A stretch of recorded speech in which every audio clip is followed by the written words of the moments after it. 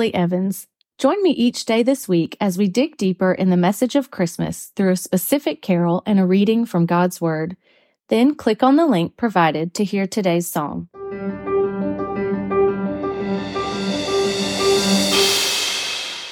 We have two passages of Scripture today, both in the New Testament and both familiar elements in the Christmas story.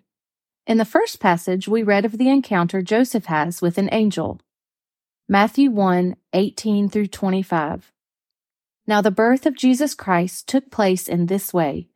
When his mother Mary had been betrothed to Joseph, before they came together, she was found to be with child from the Holy Spirit. And her husband Joseph, being a just man and unwilling to put her to shame, resolved to divorce her quietly. But as he considered these things, behold, an angel of the Lord appeared to him in a dream, saying, Joseph, son of David, do not fear to take Mary as your wife, for that which is conceived in her is from the Holy Spirit. She will bear a son, and you shall call his name Jesus, for he will save his people from their sins.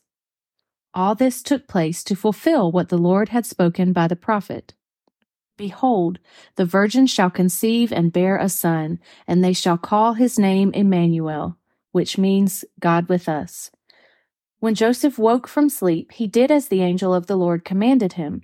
He took his wife, but knew her not until she had given birth to a son, and he called his name Jesus. The second comes from Paul's letter to the Galatians, Galatians 4:4 through 7.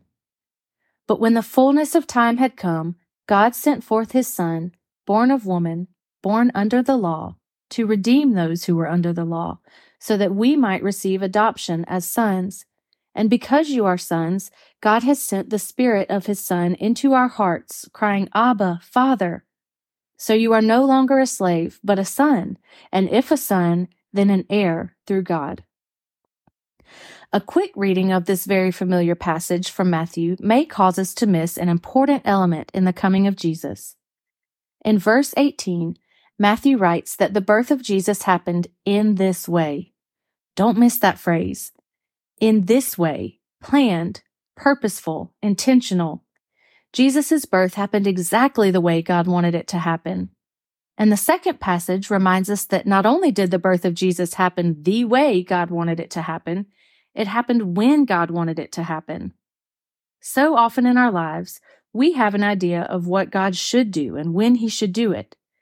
When we reflect on the situations that weigh heavy on us, the ways we think God should work through the difficulties and the time frame we'd like to impose, we can connect at some level with those from earlier times who were longing for the fulfillment of the promised Messiah. Rather than trust our own feelings, we can trust the promises of God and rest with the confident assurance that God's ways and his timing are perfect. Today's carol is relatively new as far as carols go. Released in 2015, Lauren Daigle's Noel has potent lyrics and a powerful chorus. As you listen to her sing, come and see what God has done.